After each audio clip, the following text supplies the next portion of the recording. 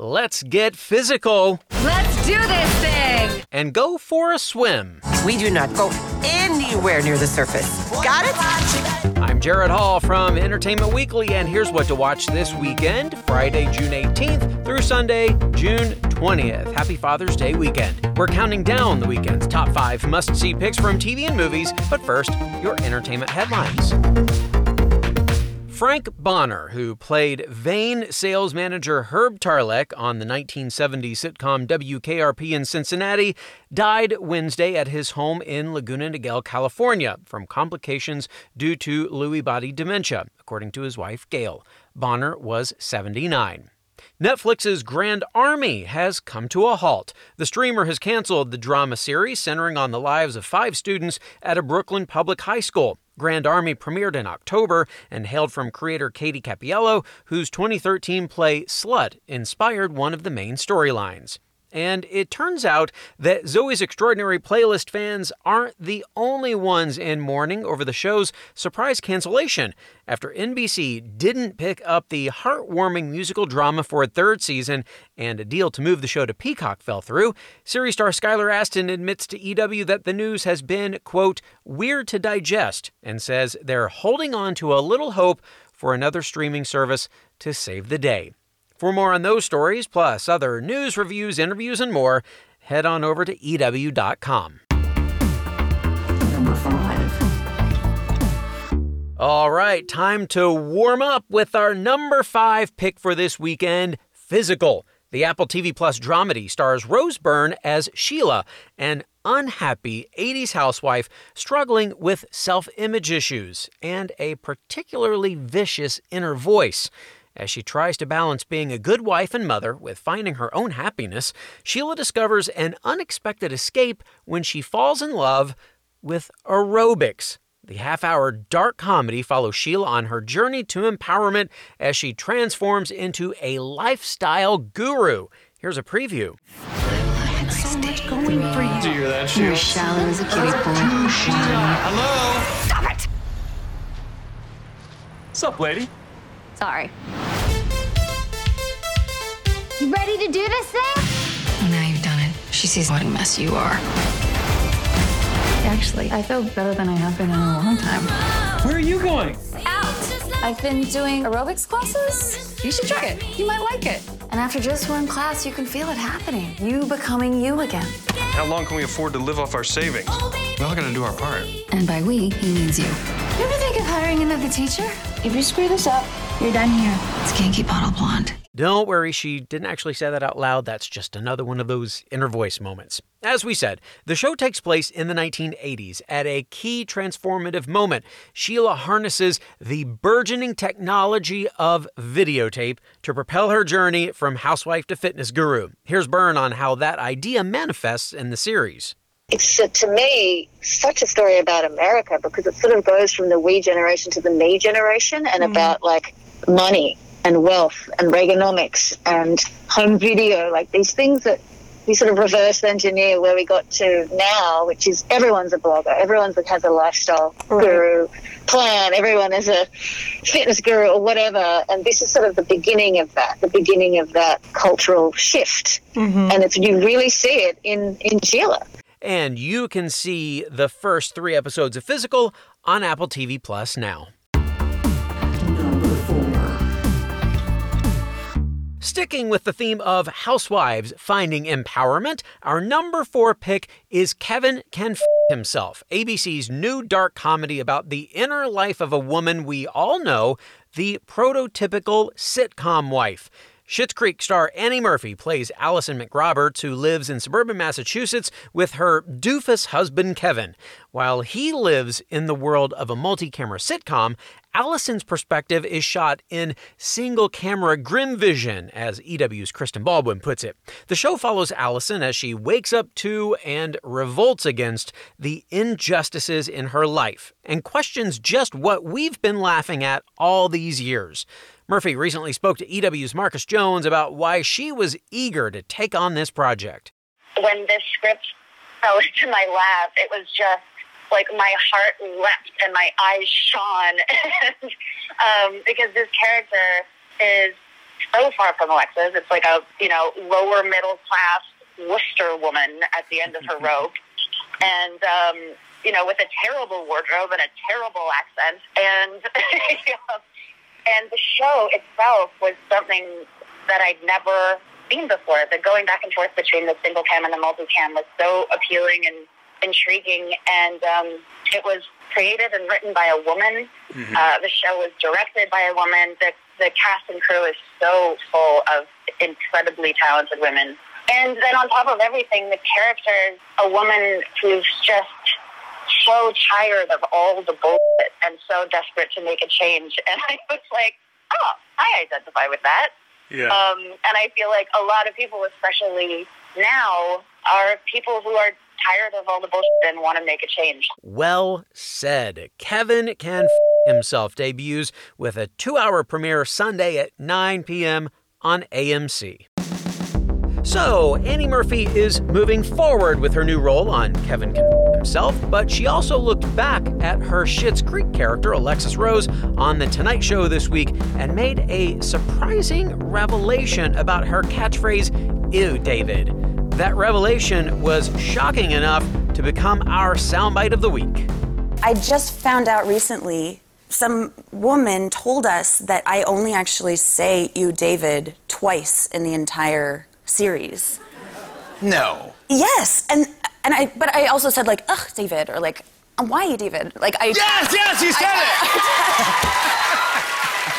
I tacked David onto whatever I possibly could. So the lesson here, if you see Murphy on the street, maybe think twice about yelling, "Ew, David," at her. The full run of Schitt's Creek is now streaming on Netflix. Number 3. Getting back to this weekend's picks, number 3 is what EW's Darren Franich once called the best show on network TV, which has now made the leap to streaming. Michelle and Robert King's Evil kicks off its second season this Sunday on Paramount Plus, with the former CBS procedural getting even weirder, if you can believe it. But don't take our word for it. Take it from star Katja Herbers. What I really enjoy about the show is that it's so bonkers, for the lack of a better word. And I think the second season is going to be even more that. And the Kings they write such crazy, interesting, fun storylines for all of us. And I think it's going to be a pretty wild ride. Indeed. For those who don't know, Herber stars as Kristen, a skeptical psychologist who investigates supposed supernatural incidents with a contractor and a priest in training. This season includes episodes about a creepy angel, a hellish elevator game, and a nearly dialogue-free hour featuring a very drunk Kristen. Yep, that sounds pretty bonkers. But according to star Mike Coulter, season 2 builds more steadily than the first. I think the difference between the first season and the second season, first season, there are these points like episode 4, episode 8, episode 10 or 11, episode 12, and then we have this finale in 13 that leaves you like, well, what's going to happen next? I think the difference in the second season is we start right away. We know the world. Now we're sort of going in a very methodical path of 1, 2, 3, 4, and we're getting a little more ramped up as the episodes go. So I don't feel like there's a real big, 1, and then all of a sudden it's like 4, and you start feeling like there's a big shift of gears. I feel like we're shifting a little smoother. I feel like we're going and accelerating a little smoother, so you don't see the shifts going. It's a subtle shift every episode. We do love a slow burn, though we'd like to find out whether Kristen is actually possessed by a demon sooner rather than later. Evil Season 2 premieres Sunday on Paramount Plus. Trivia. It's trivia time. Evil creators Michelle and Robert King cited which Stephen King novel as one of their biggest influences during an interview with EW? The Outsider, The Shining, or The Stand? Stay tuned for the answer and our top 2 picks. What to Watch will be right back. Hey everyone. I'm Sid Evans, editor-in-chief of Southern Living and host of Biscuits and Jam. Since 2020, I've been interviewing musicians, chefs, authors, and other Southern icons about their family traditions, their faith, their favorite meals, and of course, what it means to be Southern. And I'm excited to announce Season 5 of our award-winning podcast. Join me every Tuesday for new conversations with some of the most interesting and influential Southerners around. Be sure to follow Biscuits and Jam wherever you get your podcasts. You can also find us online at southernliving.com/biscuitsandjam. Welcome back to EW's What to Watch.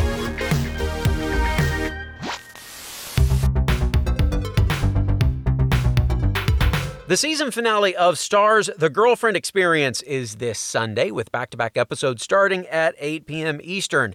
The Affair's Julia Goldani-Tejas has been the star of this third season, where she's played Iris, a neuroscience major working at a London tech startup. Very sci-fi, very dramatic. But in her spare time, the actress has been taking in some comedies and reality, as we find out when she answered the question, "What you watching?" I'm watching Z-Way. I fell in love with her during the pandemic on Instagram, and she has a really unique voice. I'm so happy she has a show. Nobody's doing what she's doing. She's on Showtime. And then also on Showtime, I'm watching Couples Therapy. It's just a really good docuseries. And another comedian that I discovered on Instagram during the pandemic is Meg Stalter, and she's on a show called Hacks, which is great. I just binged it on HBO. Yes, yes, yes, with that love for Hacks. So good. And she's right. Meg Stalter is absolutely hilarious. You can watch that series on HBO Max, and you can stream both Couples Therapy and Z-Way on Amazon Prime Video. Number 2. For our number 2 pick, we're heading back to Las Encinas for Season 4 of Elite. The Spanish teen thriller is returning with more of the juicy edge-of-your-seat drama we have come to expect as a strict principal and 4 new students arrive at Las Encinas, including a literal prince. The new arrivals bring an onslaught of romantic entanglements, intense rumors, and a fresh mystery centering around a murder at an ocean club. You know, normal teen stuff. Here's EW's Marcus Jones on our What to Watch video series, discussing what to expect from the new season of this so-called guilty pleasure. I would not call it a guilty pleasure. I feel so good watching Elite. It has everything I want. All the club scenes and going to beaches and yachts and stuff like that. This season, too, they have a tech CEO and a prince. So just like money upon money upon money. That leads to more problems and more problems and more problems. Are there any new surprises we can expect this season, Marcus? Well, I can say that there's still a central mystery this season. And I'd say this is the first one where I don't quite know what happens. I can tell you the first thing we really see is a body in the pool, which is representative of season 1. It runs parallel. But this time it's like at an ocean club, I think. Every season they have like a different sort of locale that they party at. You can check out that full conversation over at People TV, and you can check out Season 4 of Elite on Netflix. Number 1. And now, grab some gelato and a bathing suit for our number 1 pick, Pixar's Luca. The studio's latest animated feature takes us to a seaside town on the Italian Riviera where a young boy named Luca and his best friend Alberto are about to have an unforgettable summer. There's just one hitch in their plans for adventure, though. They're both sea monsters from another world just below the water's surface and must conceal this secret from every human they meet. Here's a bit of the trailer. We can go anywhere, do anything. We just gotta stick together. We underdogs have to look out for each other, right? Underdogs! This is gonna be the best summer ever. We'll ride down every road. See the whole world together. It'll be amazing.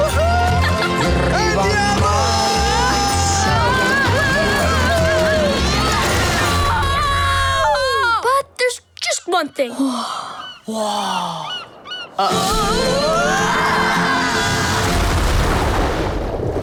Whoa, wait!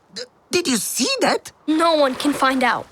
You can practically hear how sun-kissed and colorful this movie is. But make no mistake, the visuals are some of the most gorgeous ever to come out of Pixar, which is really saying something. Here's EW's Nick Romano on how director Enrico Casarosa broke the mold for Pixar's signature animation style. He's definitely playing with something new in terms of the visuals.